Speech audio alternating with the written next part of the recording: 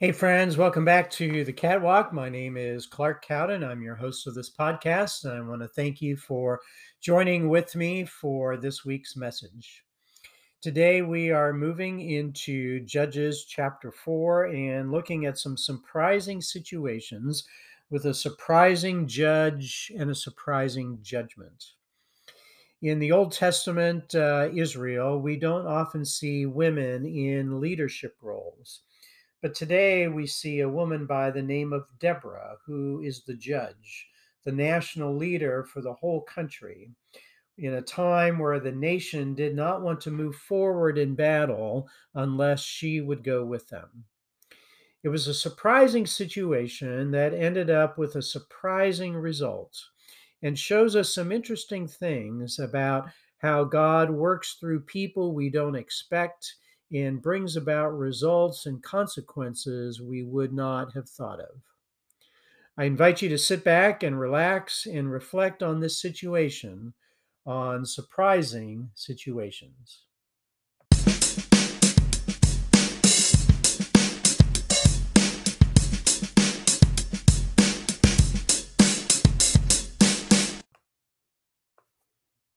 One of the surprising leaders in our world this year has been President Volodymyr Zelensky of Ukraine.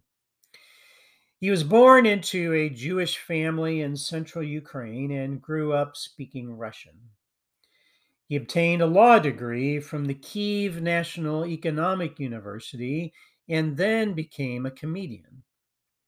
He created his own production company that produced films, cartoons, and TV shows.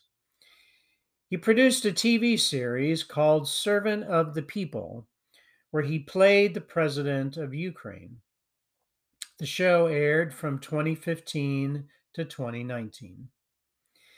In 2019, he announced his candidacy to become the actual president of Ukraine. As a political outsider, he ended up winning the election with over 73% of the vote. He positioned himself as an anti establishment, anti corruption president. He sought to unite the Ukrainian speaking and Russian speaking parts of the country, led the country through the COVID pandemic, and communicated a lot on social media. As a former actor and comedian, a lot of people did not take him seriously until Russia attacked Ukraine earlier this year. Russia, along with many others around the world, thought that Ukraine would quickly collapse and surrender to the mighty Russian army. But that never happened. Zelensky dug in his heels and he fought back. He united his country's people against Russia's unjustified attack. He revived NATO, which had been a floundering organization for years. The war with Russia continues to drag on. But against all odds, the Ukrainian army and the Ukrainian people continue to fight, inspired by a president who believes in his country and who has motivated his people to come together against their common enemy. They are not giving up. They have surprised people all over the world by doing what many people thought could not be done. When we come to chapter 4 in the book of Judges, we discover another surprising leader for the nation of Israel, a woman by the name of Deborah. Chapter 4, verses 1 to 3 begins this way. Again, the Israelites did evil in the eyes of the Lord, now that Ehud was dead. So the Lord sold them into the hands of Jabin, king of Canaan, who reigned in Hazor. Sisera, the commander of his army, was based in Harosheth Hagoyim.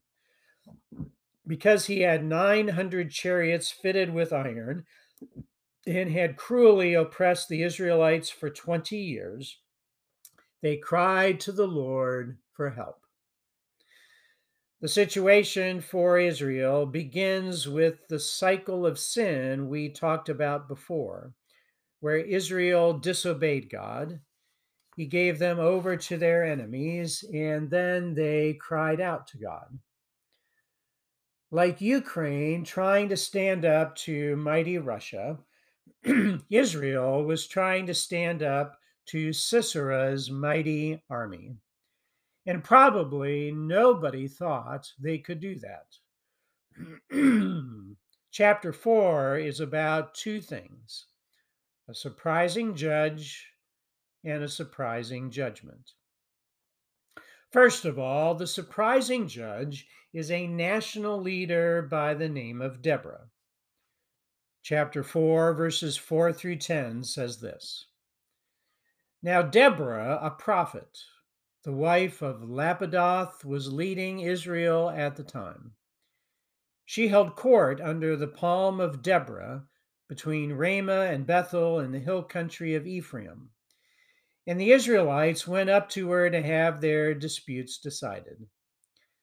She sent for Barak, son of Abinoam, from Kedesh in Naphtali, and said to him, The Lord, the God of Israel, commands you, Go, take with you 10,000 men of Naphtali and Zebulun, and lead them up to Mount Tabor.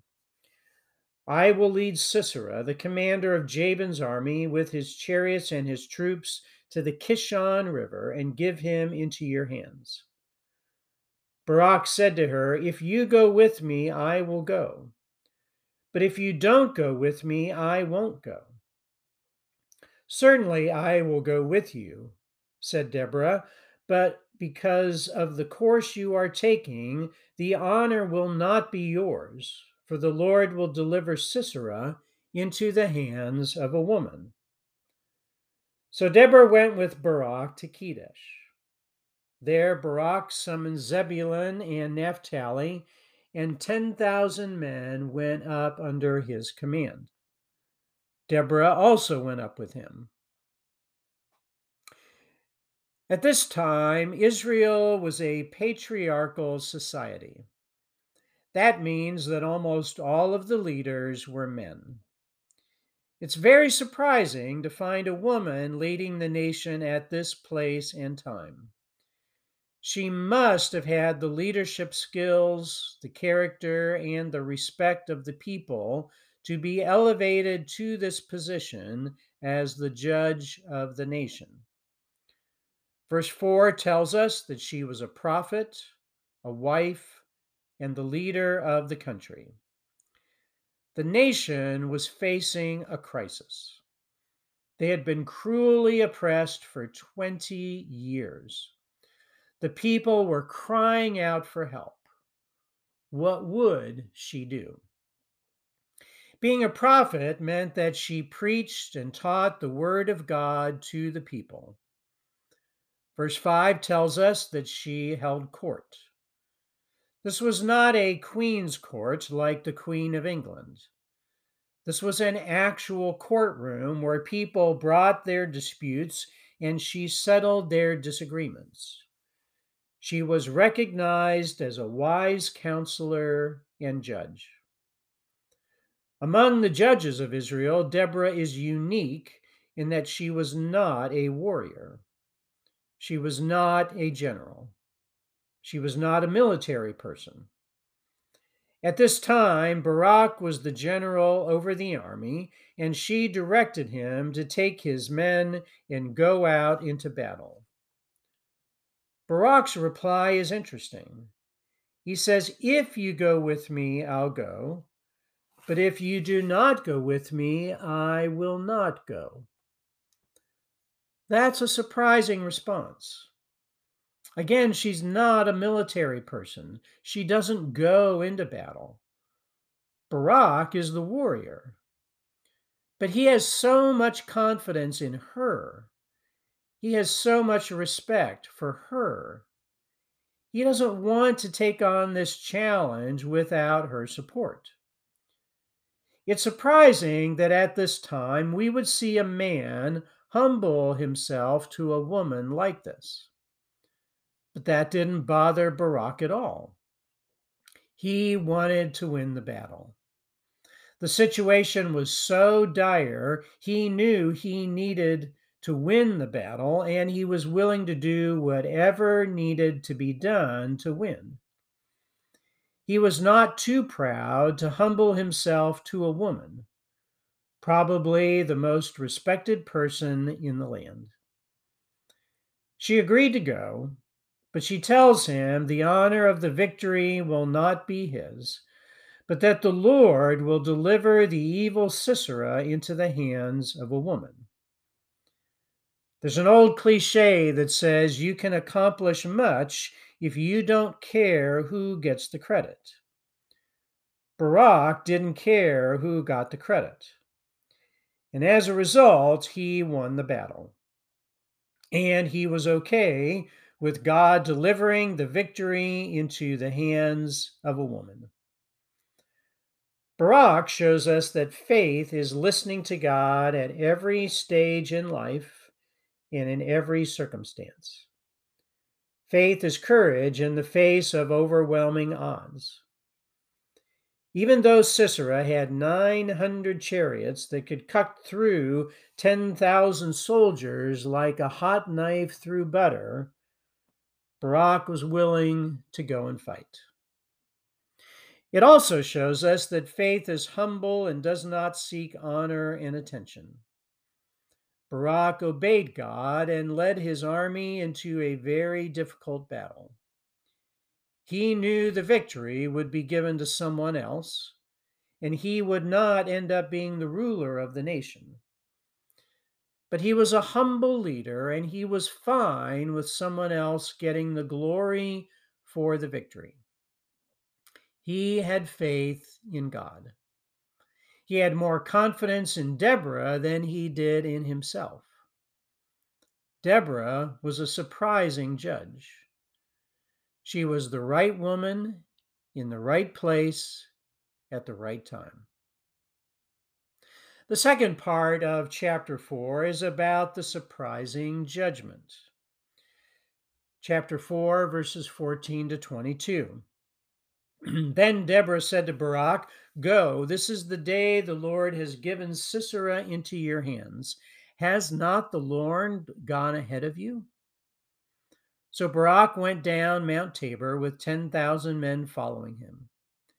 At Barak's advance, the Lord routed Sisera and all his chariots and army by the sword, and Sisera got down from his chariot and fled on foot. Barak pursued the chariots and army as far as Harosheth Hagoyim, and all Sisera's troops fell by the sword. Not a man was left.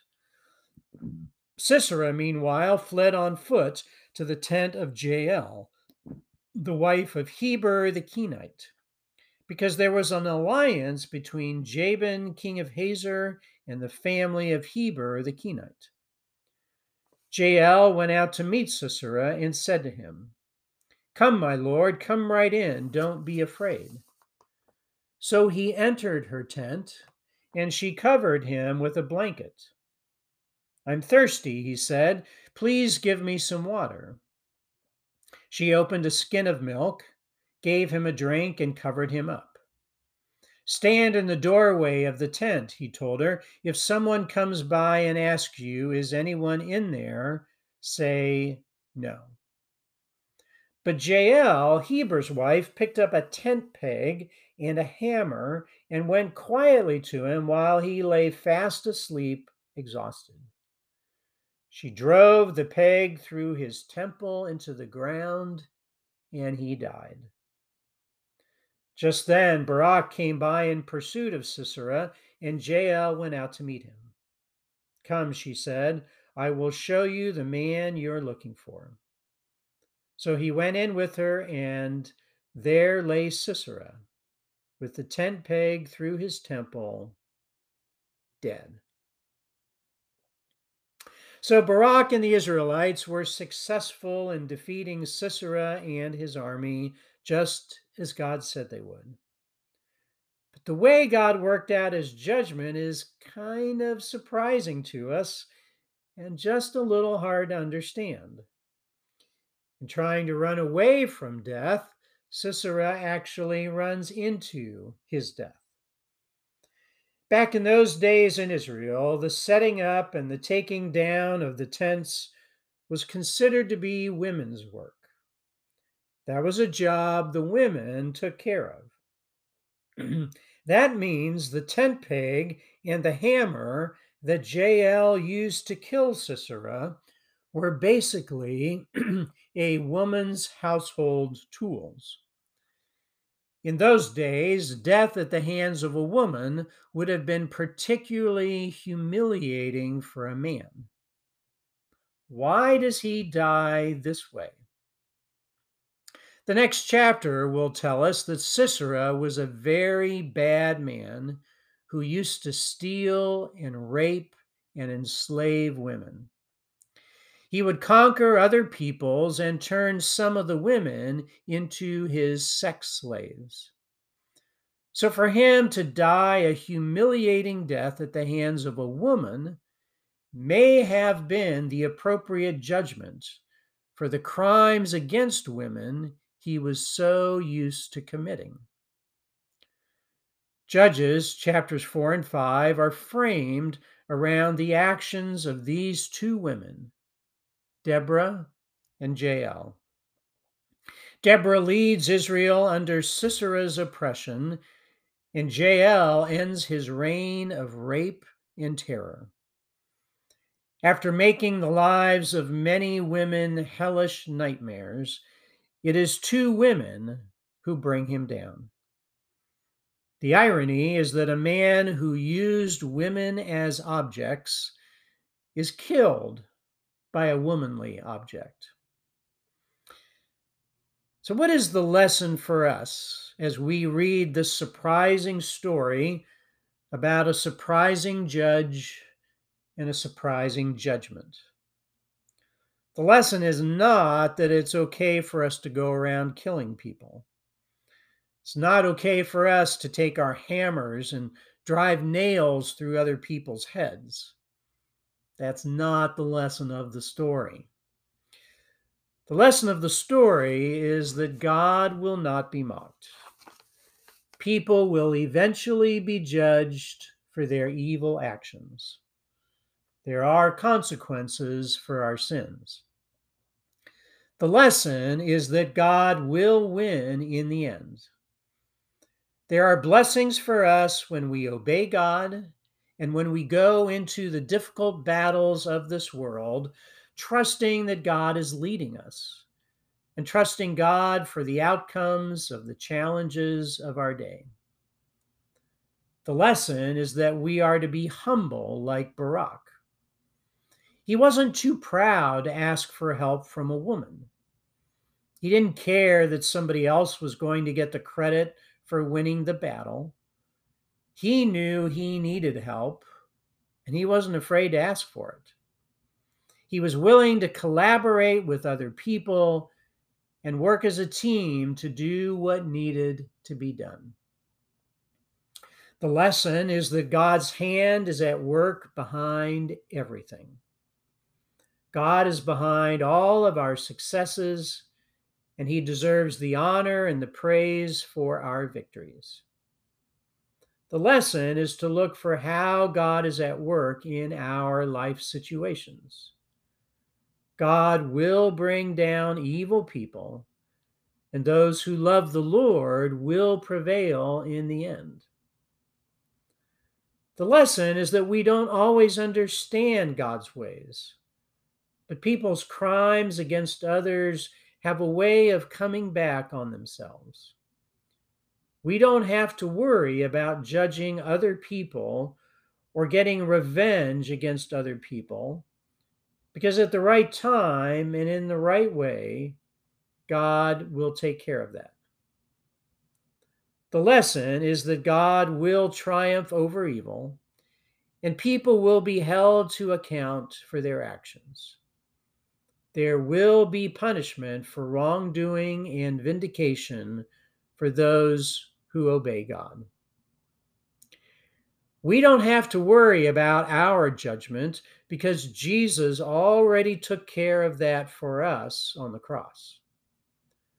The cross is not just the only place where we are justified, it's also the proof that God does judge and he does punish sin.